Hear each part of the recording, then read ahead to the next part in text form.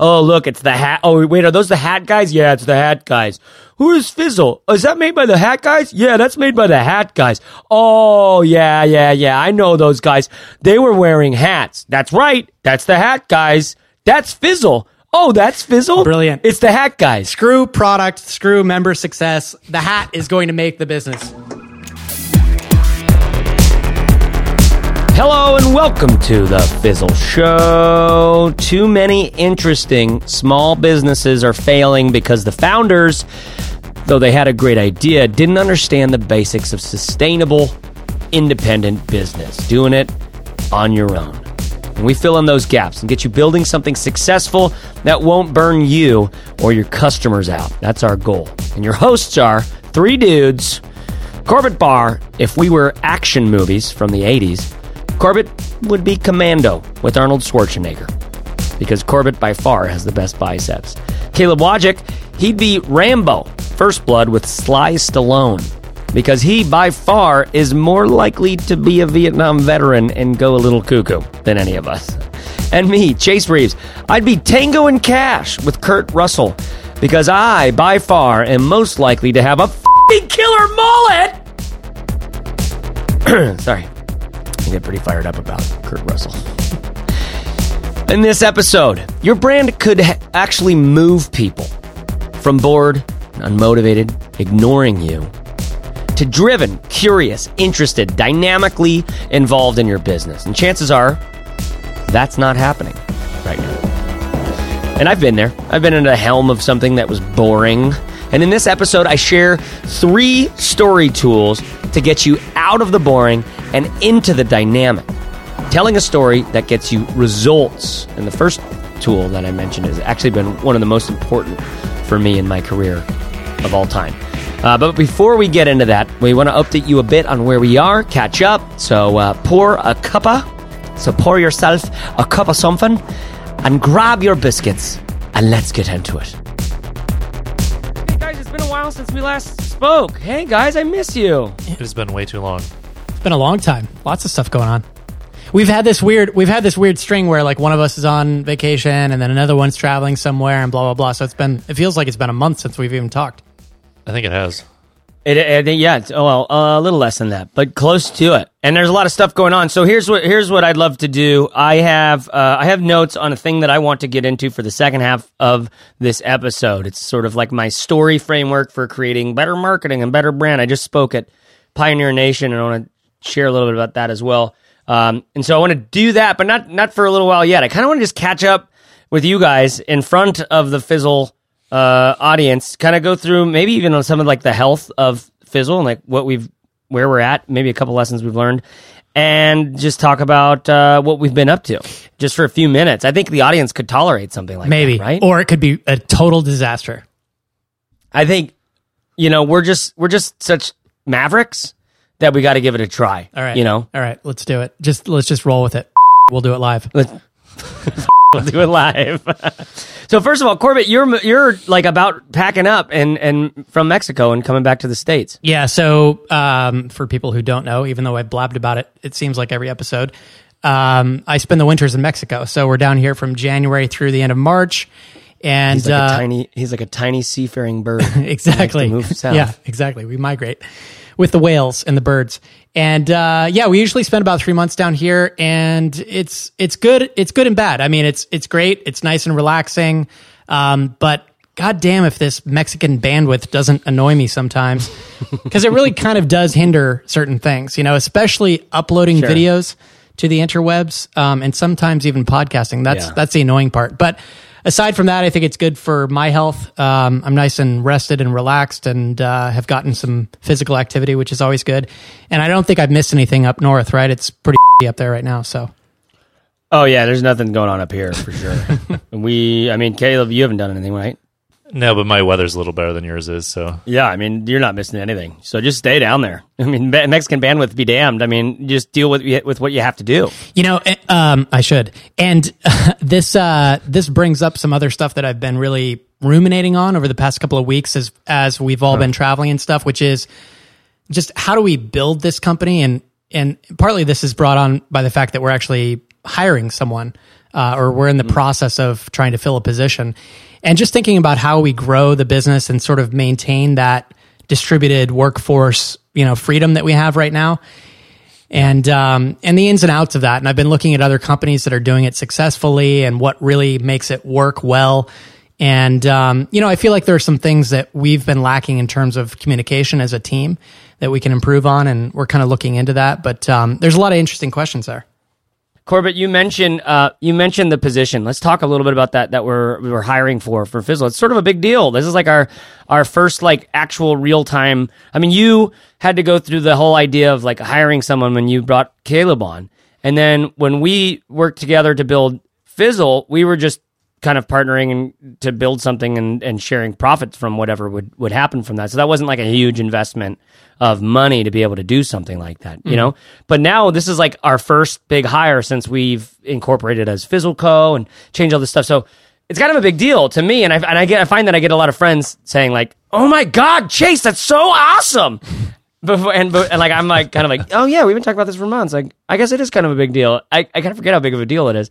That we started a company and we're hiring people. Oh my God, Yeah. But tell us a little bit about what the position is. We definitely don't go into this lightly, right? Because it's another mouth to feed, and then like I was saying, just all the structure around the company and adding another person. When there's three of us, it's like we can pretty much all get on the phone all the time and just hash things out. But as we add people, there's just an added layer of complexity. So, so the position, and this is something I think that we kind of debated on for a while in terms of who the first hire should be. Yeah, what they do and what their responsibilities would be. And yeah, but it always to me comes back to this idea that if we do our best job to make our members successful, then everything else falls into place, right? That's our number one goal, is just to make sure that our Fizzle members are happy and successful in building their own thing.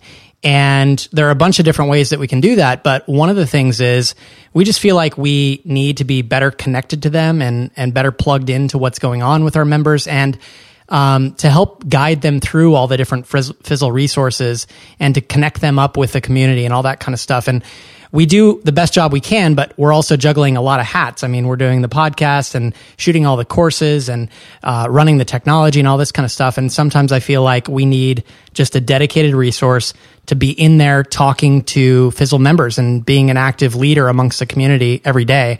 So what we're going to hire is essentially a member success specialist. And it's sort of a hybrid of things. I think we first started talking about a customer support person, and then we talked about a community manager.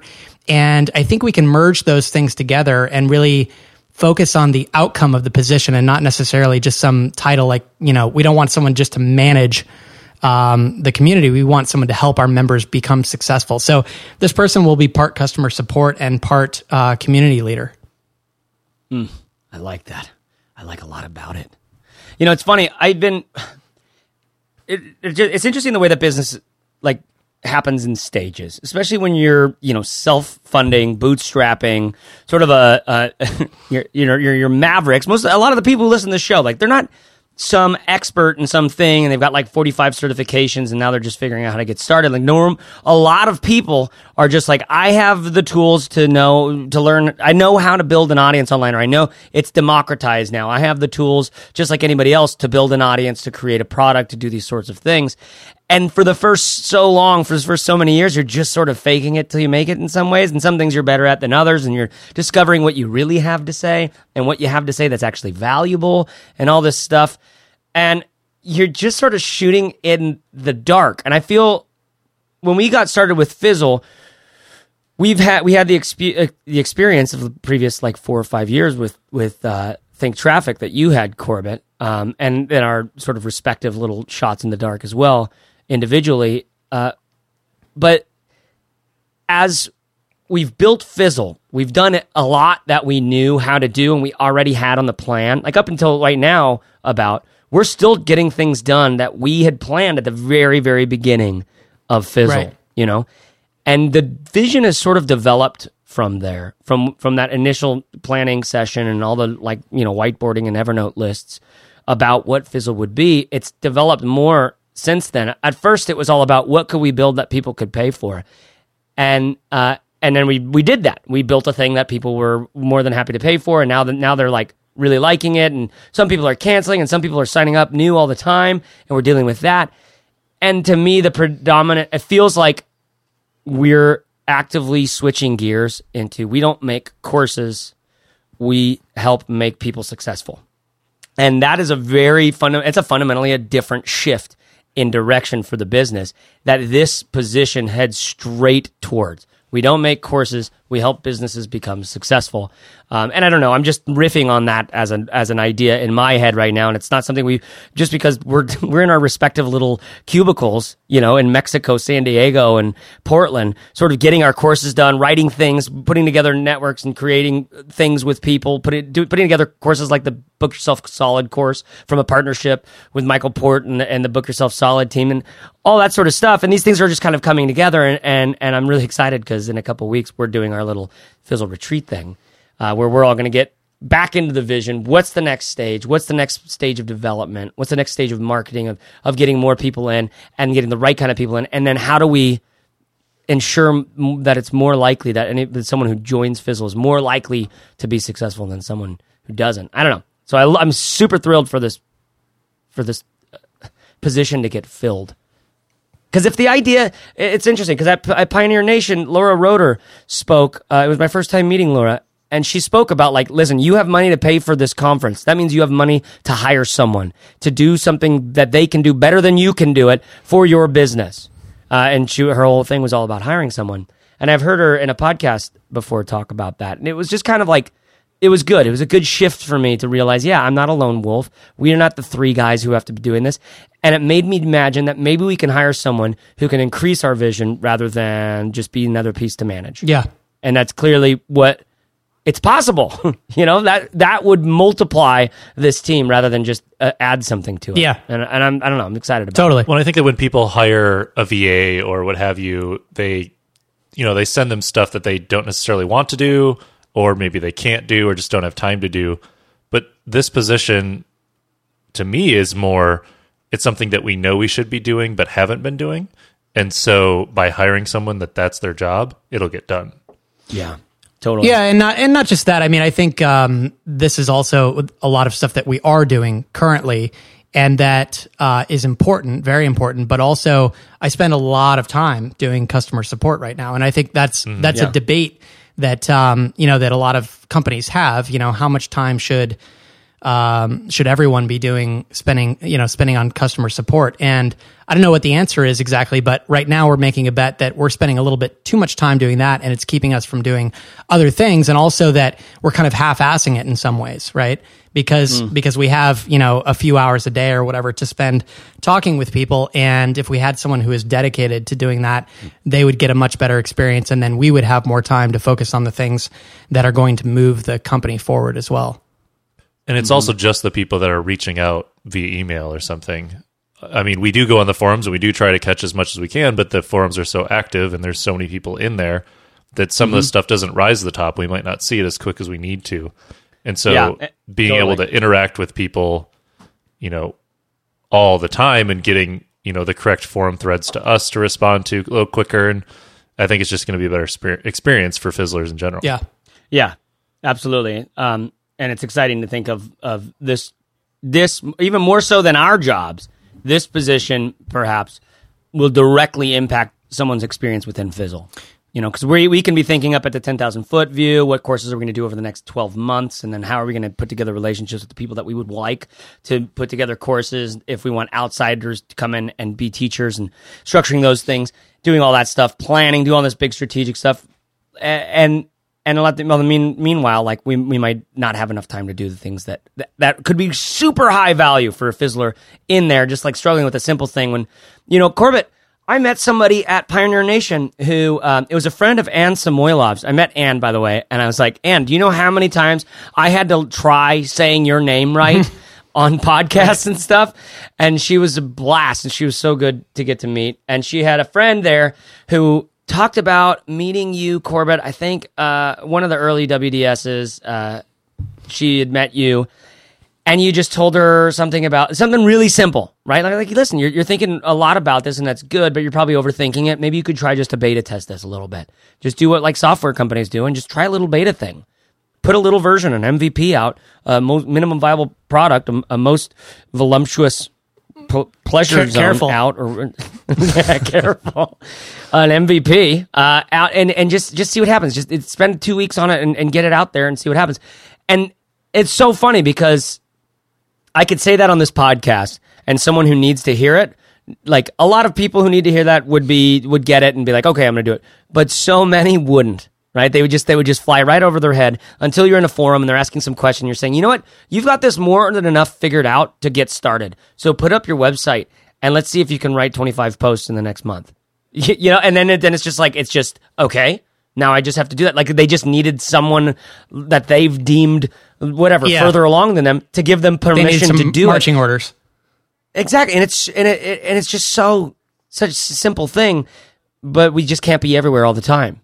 You know, so hopefully this position, not hopefully, this position will directly impact that. Yeah, and just, you know, to tie this back to other podcasts that we've done around metrics, you know, the things that we measure in the business and how we grow the business over time.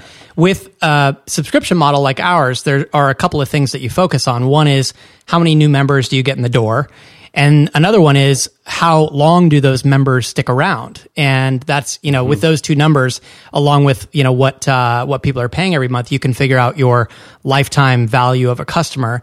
And in order to grow revenue, you need to grow customers. And in order to grow customers, you need to get people to stick around as long as you can. And we're betting that this member success position, the role will be to get people to stick around longer because they experience all that Fizzle has to offer, because we have someone in there really making sure that they are, you know, being guided in the right direction, so that when somebody has a question like that, like you're talking about, Chase at Pioneer Nation, hopefully we have someone to provide that answer in real time. And maybe that was my long-winded way of saying what you were about to say next. What was I about to say? I don't know. Next? It seems like I just started thinking that's probably where you were going with that story.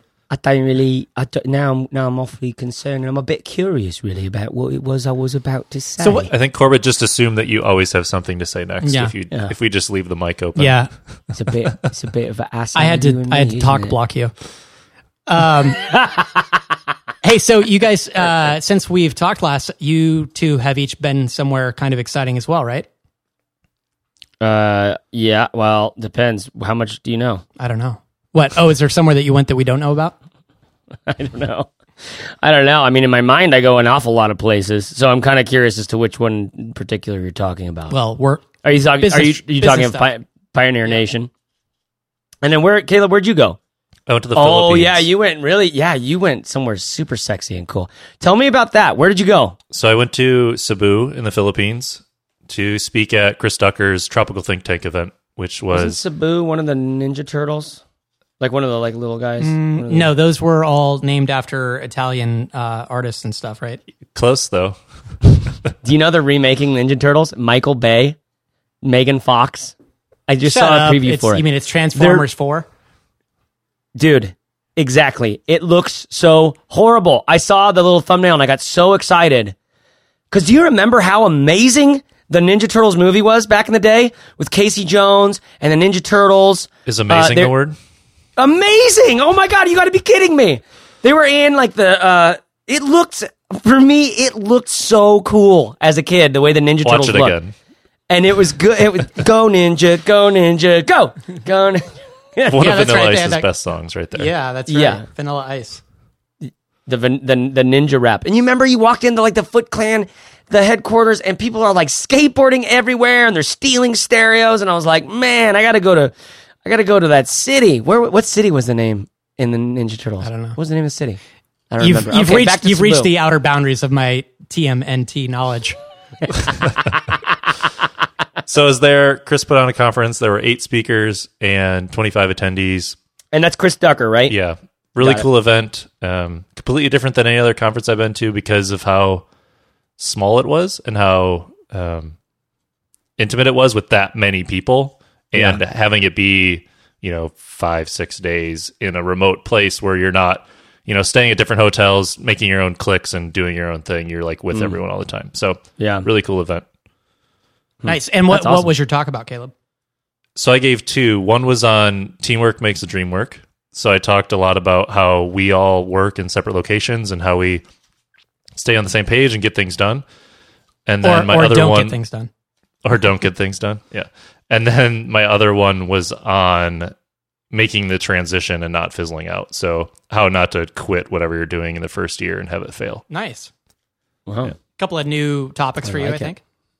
Yeah, it was good to change it up a little bit. Gideon Shalek was there talking video stuff, so I didn't talk video at all, and I didn't talk about some of the other stuff I've talked about before. So yeah, it was good to switch it up a little bit. Sweet. That's Oh my gosh, my phone just did the thing that it used to always do with electric equipment. You know when like you get a phone call and you'd hear this like buzz or crackle somewhere Before it rings. Yeah, Yeah. and it hasn't done that in so long, man. and now all of a sudden it just I used did to have that. a phone that did that all the time. Like no matter if there was a speaker around anywhere, or if you had headphones on, Yeah, I'd be like, hey, my phone's going to it ring. started sounding And they'd like, be a, like a fax Yeah. machine or something. Yeah. Totally. God, that's wild. That was like weirdly kind of nostalgia for like things breaking down. Let's see. Okay, so Caleb, you also moved as well to a new place, but not in the same town, right? In the same Literally building. about 50 yards. Yeah. Yeah. Oh, you're literally in the same building. In the same complex that you were at. Yeah. Oh my gosh. So is it a little bit of a bigger spot or just different? Yeah, we added a bedroom, so my wife and I don't have to share an office anymore. Oh yeah. Get out of the office. You I know just what shoot too many videos and podcasts and Yeah. kept kicking her out. Yep. Yeah. Felt bad. Get out of here. Come on. I got to shoot a video.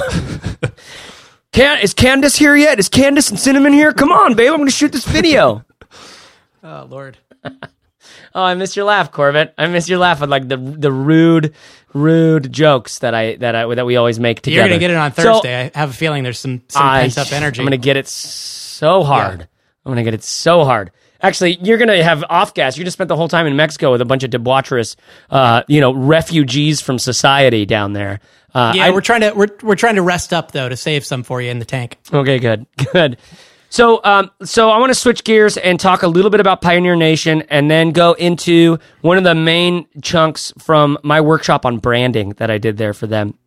So Pioneer Nation was a new conference. It was the first year that it's been put on by the guys who put on WDS, Chris Gilbo and the whole crew, that of the minion of volunteers that he has. I know. How many did he have there? It was countless. Like you couldn't, every time you think you'd counted them all, there's like more that would come out. Like it was like the Foot Clan. Like they just kept coming out from behind shades and windows and boxes and things. Manholes and stuff. Manholes, lots of manholes, like jumping out of like moving trucks and things, like with just stereo equipment. Lots of skateboarding. Oh man. Man, that scene was so good. I have to go watch the Teenage Mutant Ninja Turtles again. Hey, do you think you could watch it with Aiden? Would he get it? Dude, it'd be way too. If he saw that, his whole brain would melt, and he Yeah. would freak. He would be in out. love with those guys. I'm trying and he would just get super violent for like a week and a half. Yeah, that's true. and I'm trying. So we're trying like so hard just. Oh, remember they each had a different weapon? Yeah, One of course had they did. nunchucks. Raphael had the sai, which I was like, that is the dumbest weapon in the world. It's like a hand knife that's blunt. Yeah. It's so defensive, dumb. isn't it? Yeah, it's like for practicing. It's for f***ing practicing. This guy has a weapon for practicing. Donatello had the bow. Leonardo's the only guy with an actual thing that could hurt you, which is a sword. He had a freaking samurai sword.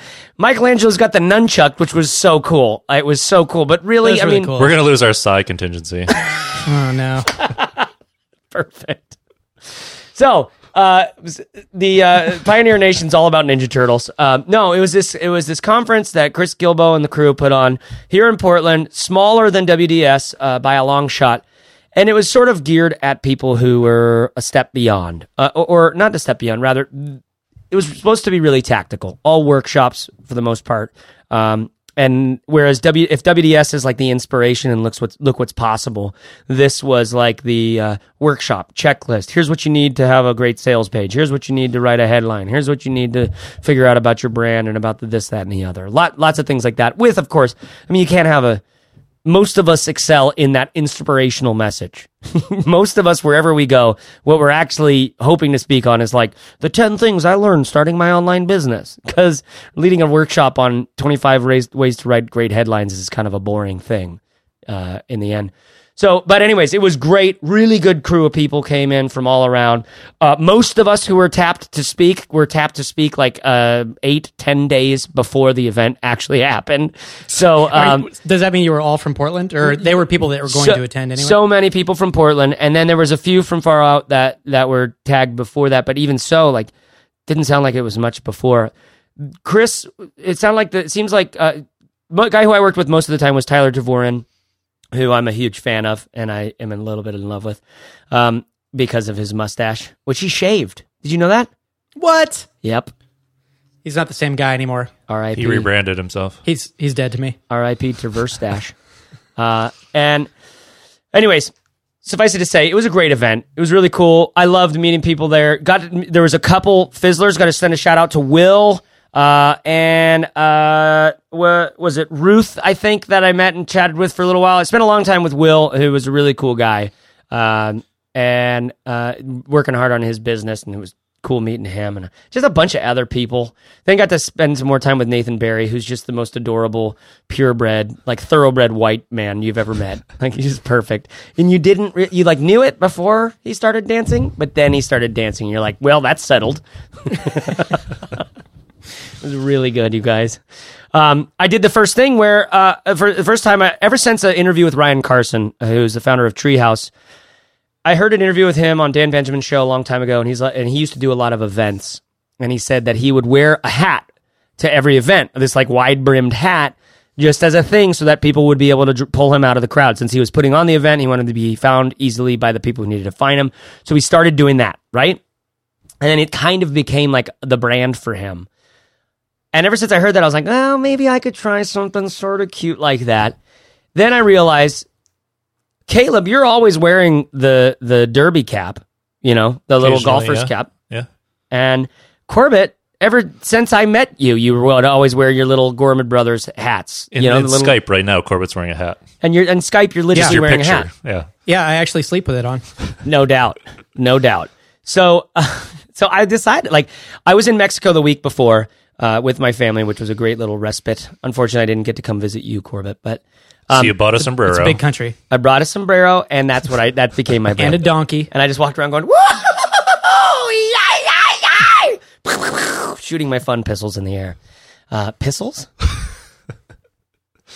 Is that a thing? No. Can pistols be a thing? It can be, if you want it to be. You make up enough stuff as it is. That's true. My quota's filled already. So I have this old suede hat that was my grandpa's. It's like from the 40s. It says Saks Fifth Avenue on the inside. Ooh. It's the real deal. Your grandpa was fancy. He's a high roller. Yeah. And I've had it for a long time. I always thought it looked kind of weird on me, but I tried to wear it. A while ago, I decided I'm gonna be the hat guy. I'm gonna try this out around Portland just to kind of get me, because I was so uncomfortable with it, to wear it just to be uncomfortable. Because I felt because people would be judging me oh, look at this guy trying the hat thing. Really, you're gonna go for the hat thing? Oh, it's the hat guy, everyone. The hat guy's do you think, here. Tom Waits or something? Yeah, exactly. And I was like, the truth is, nobody cares. Nobody says that. So why don't I just wear this to be uncomfortable, just to be uncomfortable? Because those are the kind of things I think about.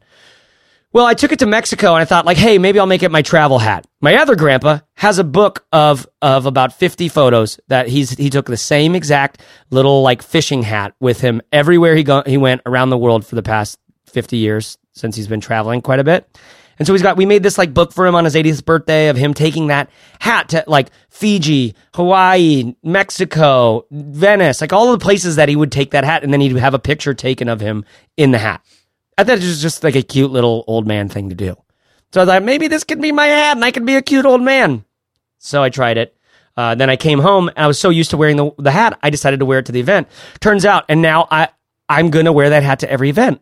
It works. It really works, Corbett. I know why you wear the hat now, besides your receding hairline, but for the other reasons.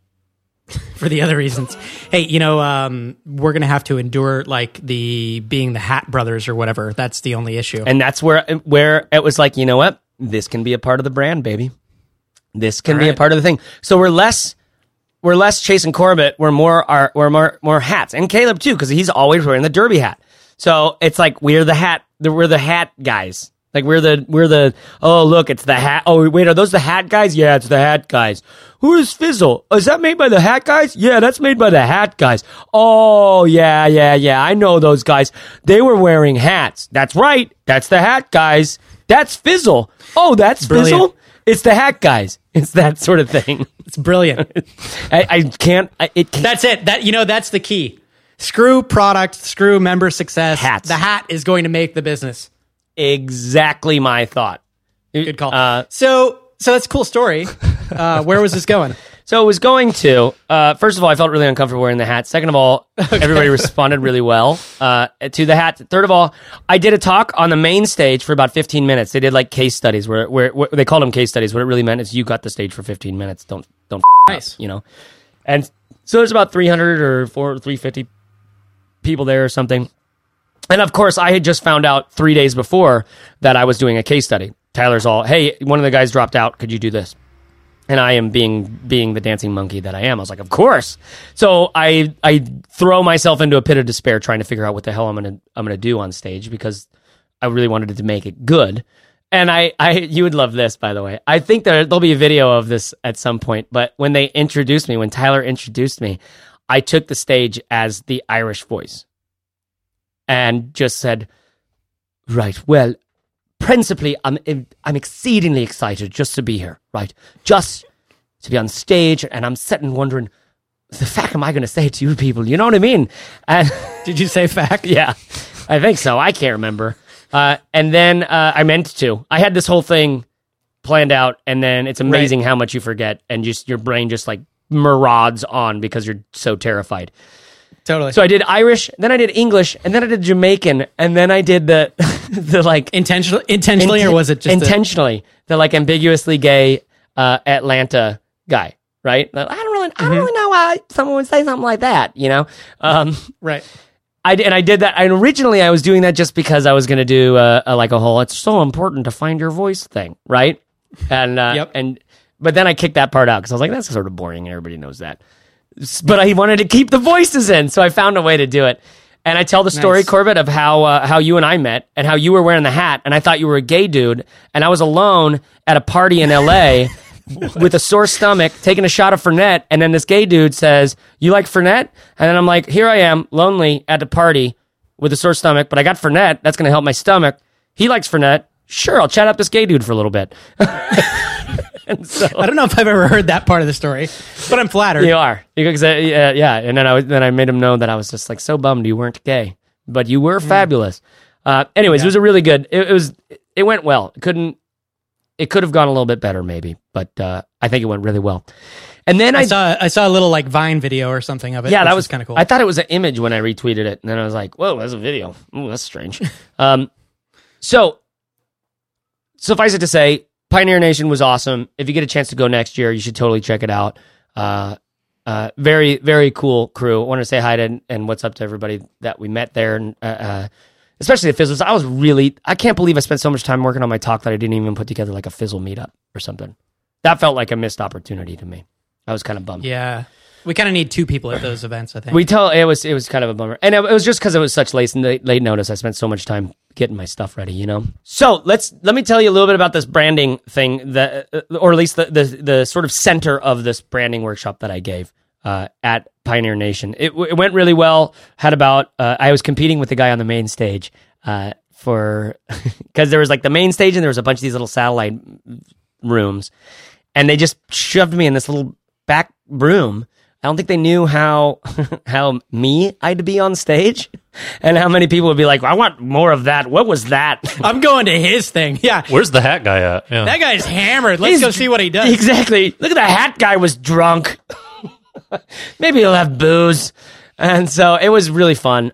This branding thing was about how to make a compelling brand, right? Or a consistent something or other. And so I took some stuff from the Defining Your Audience course, in the Fizzle course, which is the first one we encourage people to take within Fizzle if they haven't taken any of them. And then a bunch of some stuff from the web design course, and a bunch of new stuff I've been thinking about. And you'll notice this, guys, from even in my defining the audience course.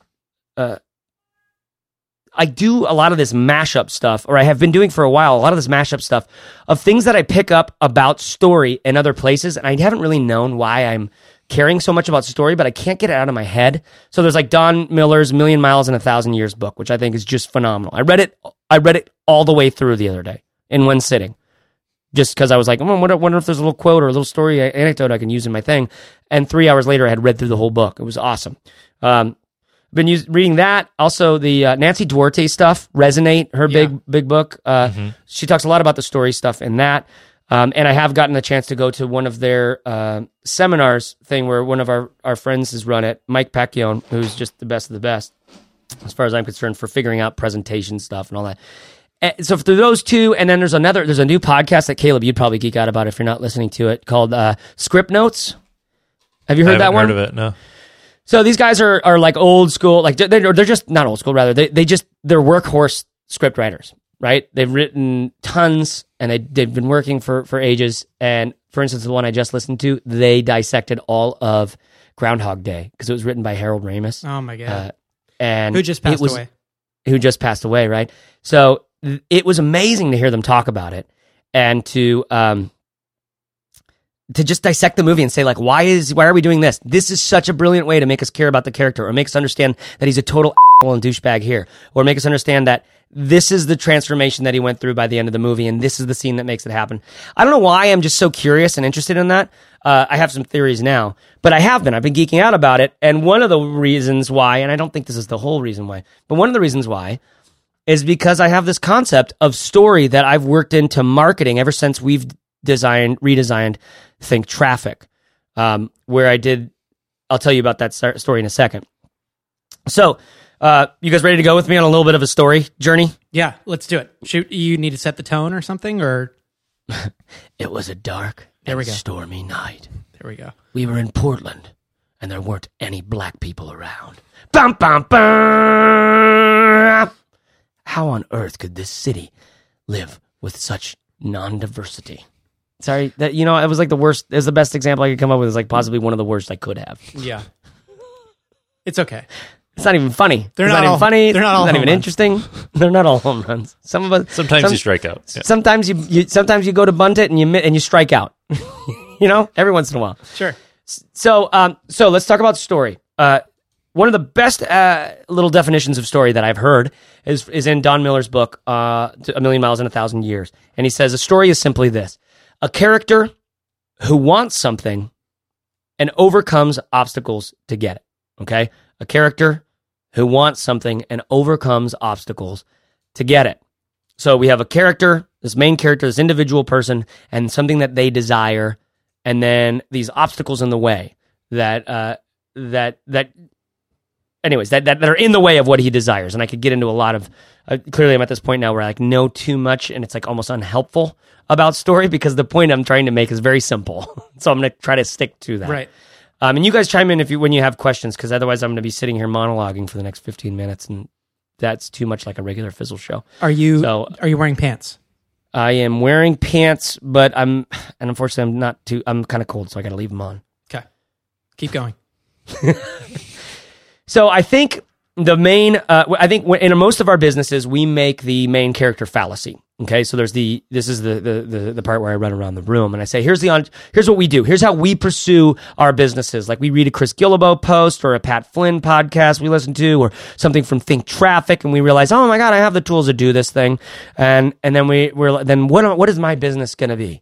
What is my business going to be? So they go to the whiteboard and they think, me, and then I me'd. But then I would me. I would me. If I me. And the entrepreneur has her first big idea, me. And then the entrepreneur runs over to the typewriter and is like, click, click, click, click, click, click, click, me, I. Then I would, me, bing, me. That was the carriage return, right? Me. It's really, You might have to explain that to Caleb. It always gets a what laugh. that is. Yeah. He's just like, I don't understand that. Why wouldn't you just use a computer? But so then you're writing up your business plan, me. And you rip the page out and you're so excited to tell the world about your idea. And you go stand on the street corner and you hold up your business idea in your arms and your hands and you yell out, me, right? And you do this thing and you expect the world to return and respond and be so excited. And it's crickets. And more than crickets, like normally someone will show up and just be like, that is the dumbest idea I've ever heard in my life, or something, right? Right. Someone will make you try to feel like a piece of shit. That's how most of it, that's kind of how we all kind of start with our businesses. And we skin our knees on that once or twice, sometimes more than that, before we realize that equation is pretty much almost never works out in an excellent business idea. It could mean a really interesting novel or a really interesting piece of art, my expression of my experience in the world, but not a great business idea most of the time. There's another way of looking at it that I think, looking back for me, it has been like the biggest paradigm shift in business ever for me. And I mean that. Like, this has been the most important concept in business for me up to this point, or at least the thing that changed the way I was pursuing my business more than any other thing I had learned.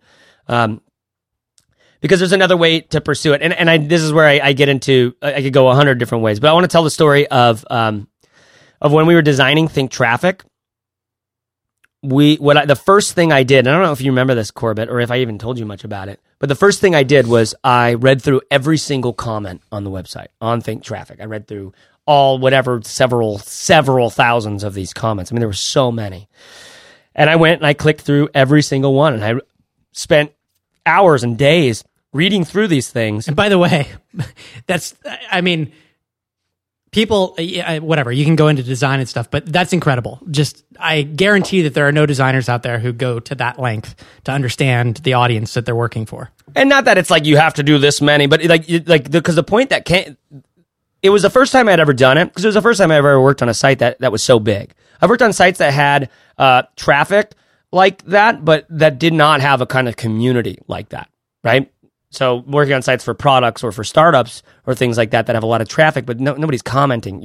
All you have is their behavior on the site via analytics. You don't have their actual words that you can digest and go and see how they're responding to the things that you're writing, right?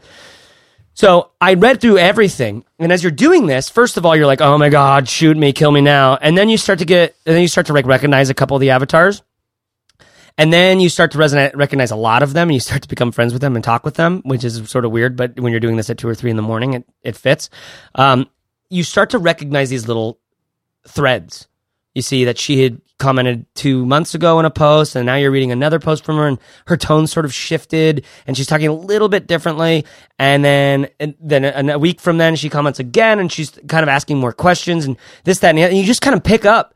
You could see someone grow through this thing, or you could see someone get progressively more frustrated, which is what happened with a guy named Steve on the site. Do you remember Steve's last name? Hold on. Because he just emailed me the other day. Was it Steve Roy? Mm-hmm. I think that's it. Avatar with the baseball hat. I kept seeing this avatar, Steve with the baseball hat. And it's funny because a lot of comments on websites, right? You can get like the whole, there's a few categories you can just kind of skip. And one of them is like, I like site. You like my site? Please click to see, right? Something like that. That's a whole category of comments. You could just, okay, maybe it's not the most valuable thing in the world. And then there's like another category of like, oh my God, this is such a great post. Thank you. There's that whole thing. And then, so like comments from Steve would like stick out like a sore thumb because it was clearly neither of those. You could tell that he was like sort of cautious about everything. He like didn't want to take it at face value. He was interested. He was trying things. And so he's one of these threads that really stuck out to me. And then I saw this one comment from him, and I think it was ended up being the last comment on Think Traffic at all. And it was, I have over 20,000 unique visitors to my site every month. Right? I got a lot of traffic. I just cannot, for the life of me, figure out how to monetize this thing. And so I kept clicking, looking, and there were no more comments from Steve. So I started doing some research. I click on Steve's website, like, it's the Bluehost, like, generic site under page not construction. found. Yeah, page not found thing. It's like, and I found it, do more research, find his like Twitter, and like his last tweet was something like taking time off, like giving up for a little while or something like that. I can't remember exactly. So this guy had essentially, and like I said, Steve's been in touch. So now it's like maybe he'll write in and he'll tell me what was actually going on at some point. He clearly pulled the plug on his thing, because even though he had built something that has lots of traffic, he couldn't figure out how to make it work money-wise. And that was the first story that I cared a lot about. And that's by the way, why I was looking into the comments, because I wanted just to get a sense for like who these people are. And then it instilled Steve's story instilled in me a little more than just like, here's what's going on. It was like I actually cared. I actually wanted Steve not to fail. I actually saw this is like the second big thing about story. I saw what was at stake for Steve if he didn't listen to you, Corbett, at Think Traffic, and what's at stake for the Fizzlers and things like that. I'll try to clarify that here in a second. So after doing that exercise, I cared enough, and that was the first moment that I realized that neither Corbett nor I, as the designer, were the main character of that website, but it was Steve, and it was girls and guys like Steve who were trying to build that thing. There's this scene in Star Wars where Obi-Wan actually gives, and this is historically the first movie that was made. So what's it called? A New Hope, I think, right, Caleb? Yep. I always known it as Star Wars, but is there another movie called Star Wars? It's just episode 4, right? It's episode 4. The subtitle is New Hope. Okay. Technically, that's the first Star Wars, and they just call it Star Wars. For some reason, I always remember calling that one particularly Star Wars. Obviously, the whole thing is the Star Wars saga or whatever. But anyways, there's a scene where Obi-Wan, or Ben, gives Luke Skywalker. Do you remember what he gives him, Caleb? The lightsaber? From his dad? His dad's lightsaber. Yeah. And so there's this little scene where up to now, Luke doesn't know anything about anyone and what's going on. Ben sort of has his hunches about Luke and the importance of this kid for the, stakes and the fate of the universe. And he gives him his dad's lightsaber. And it's sort of like this little microcosm scene where there's C-3PO on one side, R2-D2 on the other, and Ben's giving Luke his dad's lightsaber. And the whole movie is sort of in this one shot. And I think a lot of us behave in our businesses like we're the Luke Skywalker of the story. The me.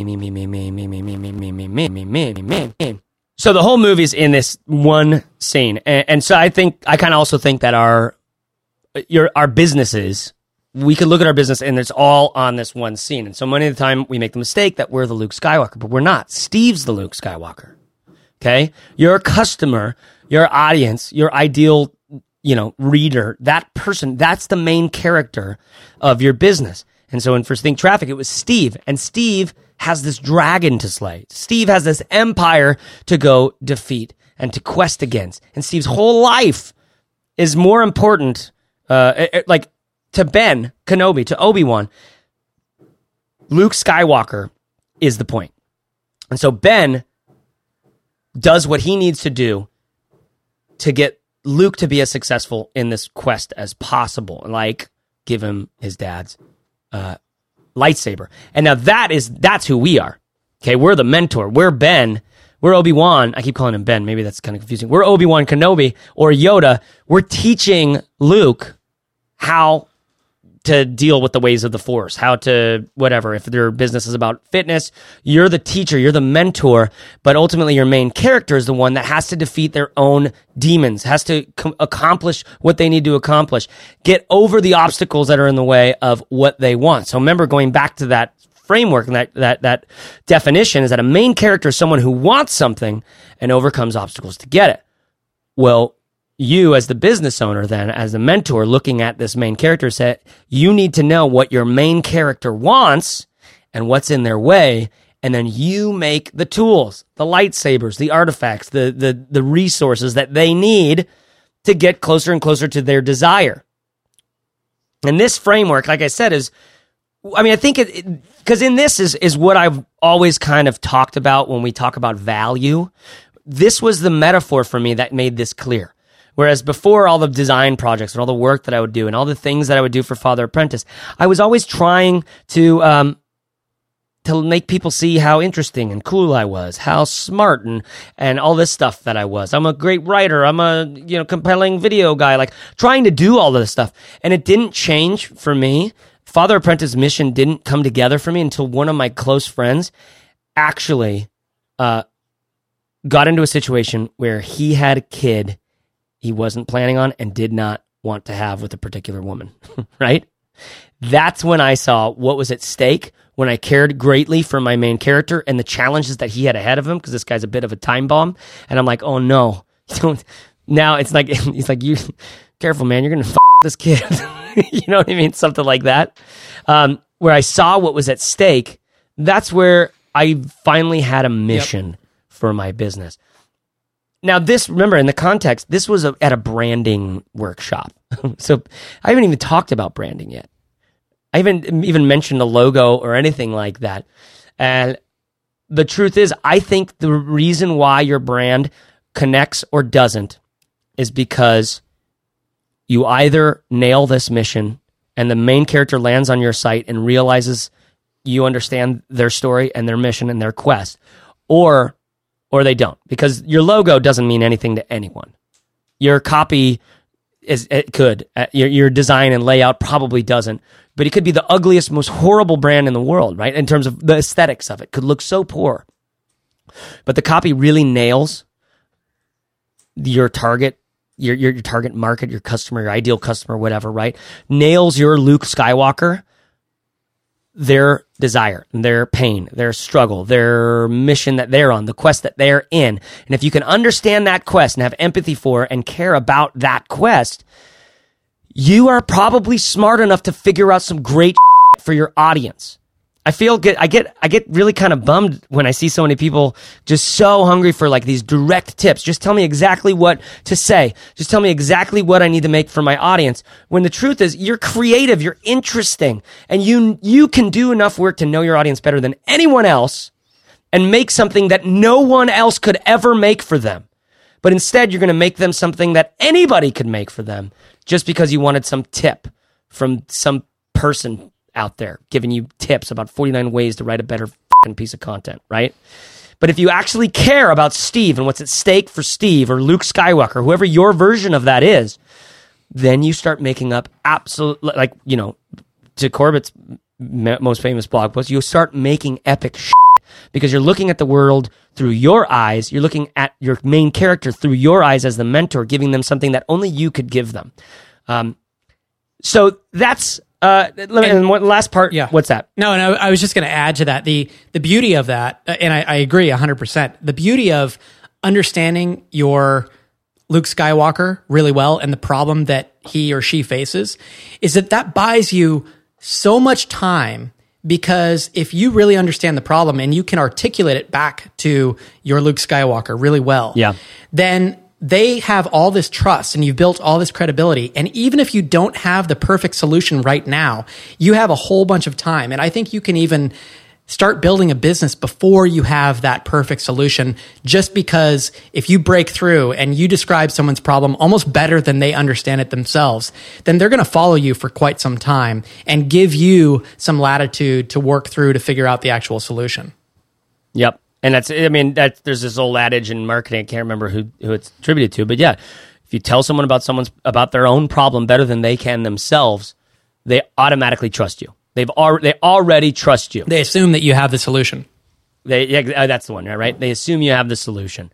And it's true. I mean, I kind of have this theory that marketing is this dark arts because we're all dealing with problems, right? We always talk about pain points and all of these sorts of things because we're talking about darkness, the darkness and the light Right? So for Luke Skywalker, there's the darkness and the light. There's the pain and the desire. There's what we want to move away from and what we want to move towards as a character in our own stories and stuff like that. So getting really good at the dark arts of marketing, which is understanding the problem, understanding the desire this person has, and the things that are standing in the way, the obstacles, is your job first and foremost. And in this last part is, I'll do this part briefly, on steaks. Not the kind you cut with a fork and chew the fat on, because those are not pain points. Those are delicious points. Those are delicious points.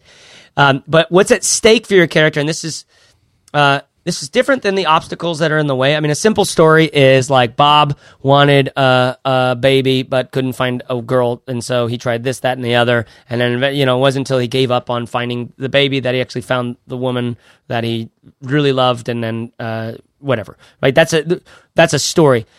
What you could also get into is putting like when I tell stories to Aiden. This is something that I tried to do a while ago, and I do it less and less because he's kind of bored with it now. Is you have a 3 or 4-year-old, you can try this. Start telling a story to them, but first, the only thing you know in your mind is you make up a bad guy.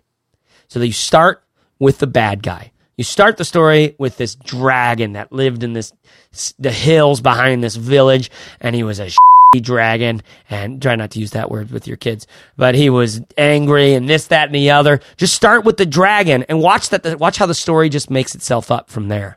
Because when you have a really bad guy, you kind of know what's going to happen. You kind of know you need a good guy, and the good guy's going to probably try to save the princess or something, but the dragon's going to take the princess. These things just end up happening randomly once you have a really good bad guy. Same thing with our businesses. When you understand really well what's at stake, what's the dragon, what's the Darth Vader or the Death Star spaceship in your story for your character, when you understand that darkness, like Rembrandt, he's the painter of light. We always call him the painter of light, but he starts every canvas pitch black, paints all the shadow first, and then the light comes out from that. And by the way, Corbett, I wanted to talk to you or to Jesse about that, because I was looking for, where did I hear that? Some art history class 101 and back at Westmont or something. But I need to talk to your wife about it. Is that actually true? Did that actually happen? I have no idea. I don't know either. You've said it enough that you should probably know the answer. I've said it enough that I know it's true. That's how it works. I'm feeling the truth at you. But when we start with what's at stake, for Steve, what was at stake was failing, was quitting, was giving up, was potentially going home to a family and being like I would have been, like moody and introspective and a little bit of I would have been a shithead. I would be angry with myself. I'd feel like a failure. I'd feel weak. I would feel impotent, right? All of these things. You see those things, and it might have been just a really, and again, I'll be able to talk to Steve soon. To share this episode with him, and he could clear up all the details with me. But what actually happened? But this whole fable erupted in my head when I saw that he had pulled the cord on his website, which I believe subsequently he's plugged back in. So, and we'll put a link to that in the show notes. Anyways, this whole bit of stakes that I'm not really nailing that hard right now. But if you could just ask, what's at stake for your main character if they don't listen to you, if they don't believe what you say. And a good exercise for that maybe is the 5 whys, or the infinite whys. Just say, Steve wants to blank, that's the thing that he wants. And then just ask yourself why. And then when you answer that, ask why. Steve wants to build a business. Why? So that he can leave his job that he doesn't like. Why? Because he feels like he's a failure to his wife and his kids and blah, blah, blah. And why? And, he always had this thing in him when he was a kid, knowing that he wanted to be an entrepreneur, and why. And just keep digging into it. And then you'll start to understand Steve better than he understands himself, because maybe he's never asked himself all of those why questions. Yeah. And a final rich tip here. There's this scene you remember this in X-Men? There's one of the mutants who can and I don't think it was Xavier. I think it was someone else who could find every mutant on Earth. And the way that the filmmaker did this, there's this cloudy sort of area, and you'd see all these individual peoples there. And then this camera would pan around, zoom around really quick, seeing everyone, and then zoom up on one person and then slowly drift off because that's not the one they were looking for. I'm going to do that a series of times. And we could zoom out and try to see everyone, and it's impossible to make a story there. That's why when I'm reading thousands of comments on Think Traffic, I'm not caring till I read enough to see some individual data points for a unique person. For a person, so I can see, oh wow, that person went from point A to point B through the course of these 2 posts. That's when I start to see a story, and there's no trick to this. It's just humans. You start to see and care. This will happen to you, unless you're maybe you're super angry and horrible person. Maybe that's true. I don't know. But for me, I've always been surprised because it just happens. Once you see a few data points for an individual person, you can't help but like, oh, okay, I'd like to help them on their journey. Chances are it'll remind you of your own story, and that's why you care about their thing, because you see them making mistakes that are like, oh my God, don't think that way. No, you don't need to do that. You don't need to have that done before now. You just get started right now, right? Things like that. Kind of back to that. Sometimes people just need an excuse to have permission from somebody else. For some reason, we need that external validation. So the final tip being, zoom in on your 1 or 2 people, or maybe do it a couple times for individuals. It wasn't till I saw my one friend who had this new kid coming, and immediately what's at stake erupted for me, and I cared, and I started putting together different things on on Father Apprentice. Okay, it wasn't until we nailed down who our exact target person was, our ideal reader was for Fizzle, that I could really kind of chart my course for what we need to make for that one person. Getting to the individual, like Stephen King wrote every single novel and still does for one person. Do either of you know who it is? Yep. Caleb does. He's done his Nope. homework. His wife. Nope. It's his wife. So every scary bit, he made scary in a way that would feel scary to her. Every funny and quirky bit, every character development and how long and short he made those things happen, he did it so that he knew his wife would lose interest by here. And she wouldn't believe it if it went this fast. It was too fast. And these sorts of things. It's an incredibly helpful tool in all of our marketing and stuff when we nail our main character and actually put someone's name on it. And someone's face, and my little bit about that Caleb I developed in your DIY video training guide was so for Ice to the Brim, I have my one really close black friend, Willie Jackson, and Willie's a guy that understands inside jokes, understands internet culture and all these things. So he's the guy I write Ice to the Brim for, because I need to not be thinking there. I just want it to feel like I'm writing an email to my friends, and so I write it to Willie Jackson. So the the way that I would phrase that for you is talk to your Willie in front of the world. Was this all just a setup for that one sad little joke? The whole last hour was, yes. That's kind of weird to like do what I've prepared. I like that's the smallest little bit from this workshop. I guess it's like the first 25% of it. But I had practiced and prepared so much for that. It's really weird to do that on a podcast with you guys, where we're normally so conversational. Yeah. So I kind of don't want to do that again for a while. No, it was good. It was good. I think people are going to love it. These are awfully rich tips. These are literally what I do. And it's funny. I was just sitting back soaking up the rich tips the whole time. just a little bit of the rich tip. Lapping them up. Just the rich tip. But yeah, it's funny because it's one of those things, and I try to get to this with anything that I'm writing nowadays, where I'm not preaching. I mean, I come from, I used to be a preacher in a lot of ways. And I heard someone say recently, I'm not preaching. Like, this is just what I do for a living. Like, I'm just telling you how I solve these problems. You don't have to listen to this, right? This is just how I do it. And I try to get to that point and try, right. Just to say what I actually can say. This main character. This is what I use to write blog posts and to design websites and to do stuff like that. Because I don't care about a project until I see a Steve in it. And that's when I'm like, okay, this is how we got to do it. No, quit with the bullshit. Let's just do it this way. This has been Storytime with Chase Boardman Reeves. I need some hot chocolate next time. Yeah, some hot chocolate for your rich tips. I'm going to get a carpet square so I can sit on it. Crisscross applesauce style. Crisscross applesauce. We gotta be politically correct, yeah. Caleb probably has a carpet square or something. I never went to a preschool where we had carpet squares, but you probably have yours still around because it was only a few years ago that you were there, right? Yeah. I just got off of one to record this podcast. I have been Chase Boardman Reeves. I've been Corbett Barr. And I've been Caleb Wojcik, who's apparently like 2 years old. No. My son's almost okay, 5. He's still in preschool. old. No, you're 7. You're 7. Pre-K. Pre-K. Yeah. So there you have it. Caleb, the 7-year-old entrepreneur, sitting crisscross applesauce in the Fizzle Show. Well, that's an image. Fizzleshow.co/48. That is where you can find a bunch of goodies from this episode, including me in the hat, or more importantly, the slides from my talk, and video of the Foot Clan's lair. I found it. The scene, and you'll recognize an actor from that scene. You'll be like, oh my God, I can't believe this guy was in Teenage Mutant Ninja Turtles, the movie. That's at fizzleshow.co/48. FIZZLE show.co/48. If you like this, could you leave us a review on iTunes? Could you? Simply search for the show in the iTunes store and click write a review. Here's one from Polka Dots Chick from Australia. A review. These guys rock. 5 stars.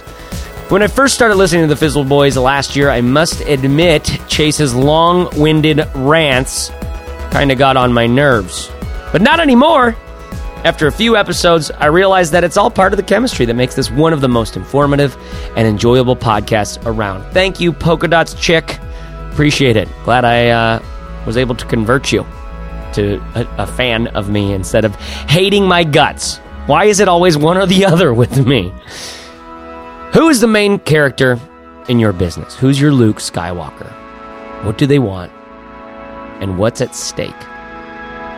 Digging in here and observing and empathizing with your main character will lead you to creating something that people will absolutely love. Find care, take care, serve hard, and dig in. Thanks. I'll talk to you next Fizzle Friday.